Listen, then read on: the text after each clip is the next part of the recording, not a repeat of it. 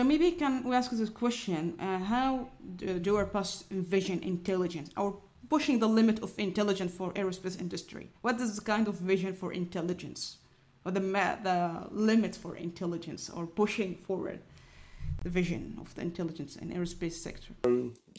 For sure, intelligence is.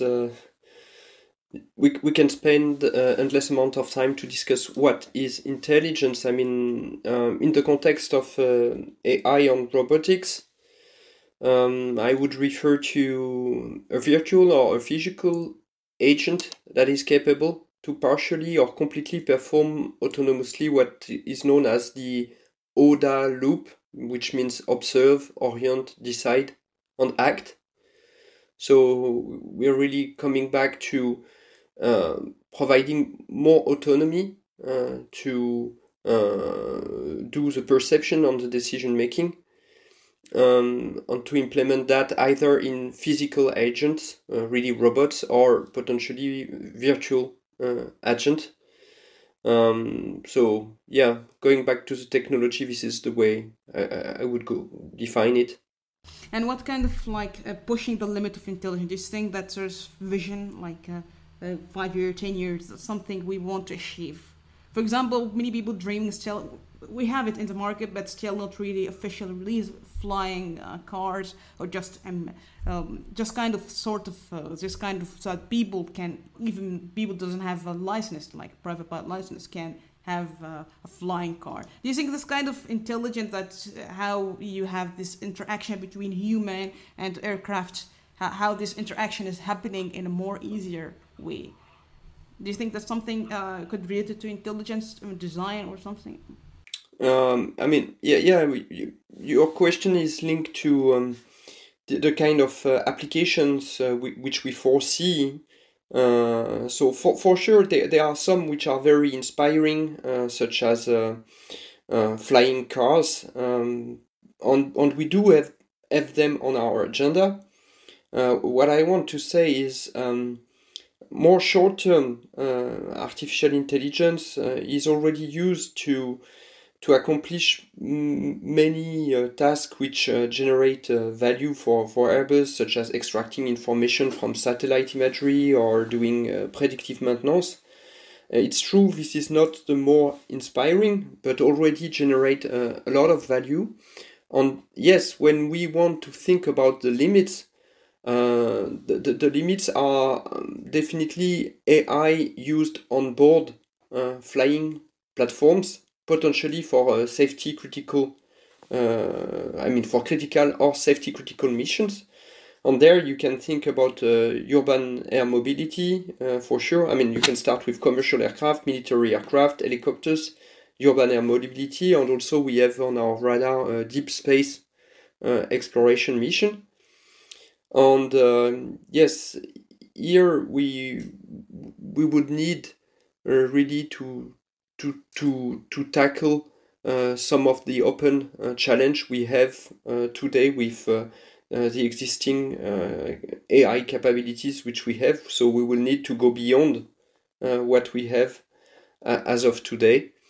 And the aspect of the collaboration with the human is also key, because the more we will go for AI, the more we have to invest on the human-machine interaction aspect, because it will become a critical aspect as well. It is already, but it will be even more of a concern if we have something like a virtual co-pilot, for example. Do you think that virtual co-pilot can be something applied in coming years, or because we didn't see it applied officially, right? We are working. We have a roadmap towards single pilot operation. So the approach is, for commercial aviation, the approach is to try to reduce the workload for the pilot, providing assistance to the pilot, in order to move to single pilot operation. So after, you can call it virtual assistant, virtual co-pilot. It could have various kind of naming, but the aspect of trying to reduce the workload of the pilot. Really what we are working on, we are doing this in a very progressive manner. We don't expect it will be something which will be this is going to be a long journey, and we are doing that together with really all the authorities to ensure we will improve the safety and not reduce it. And when I say improve the safety, always people think about the risk of an AI systems. Also, you can really think, in the context of urban air mobility, what would be the safer? Having an AI piloting your flying cars, or having yourself piloting it. So AI is also really seen as a way to improve the safety levels we can obtain for flying cars, but also for commercial aircraft. So all these topics are on our agenda. I think that's super important point. I think that may be question out of time, because sometimes people say that we don't have to add this question, but I think that maybe cause a lot of problem. For example, you said something very interesting, and I think that's related to whether the working with a virtual co-pilot, it would be competitive or cooperative.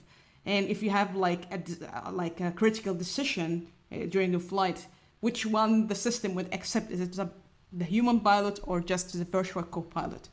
I don't know, that maybe it's a silly scenario, but I don't know how you envision this kind of working together with virtual co-pilot and human pilot. Do you think it is competitive? It's going to be competitive or cooperative system?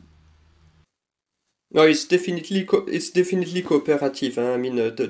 The cockpit is designed as a cooperative systems, and there are many cases where human perception abilities and human decision-making capabilities will be still far beyond what we can do with an AI. So for sure, we really we want the human to be in the best position to make the right decision, and therefore we want to alleviate and to reduce the workload for some of the stuff which we know we can automate with guarantees, but still the human is there to take the crucial decisions, and it's really this aspect of cooperation, collaboration, which we work towards.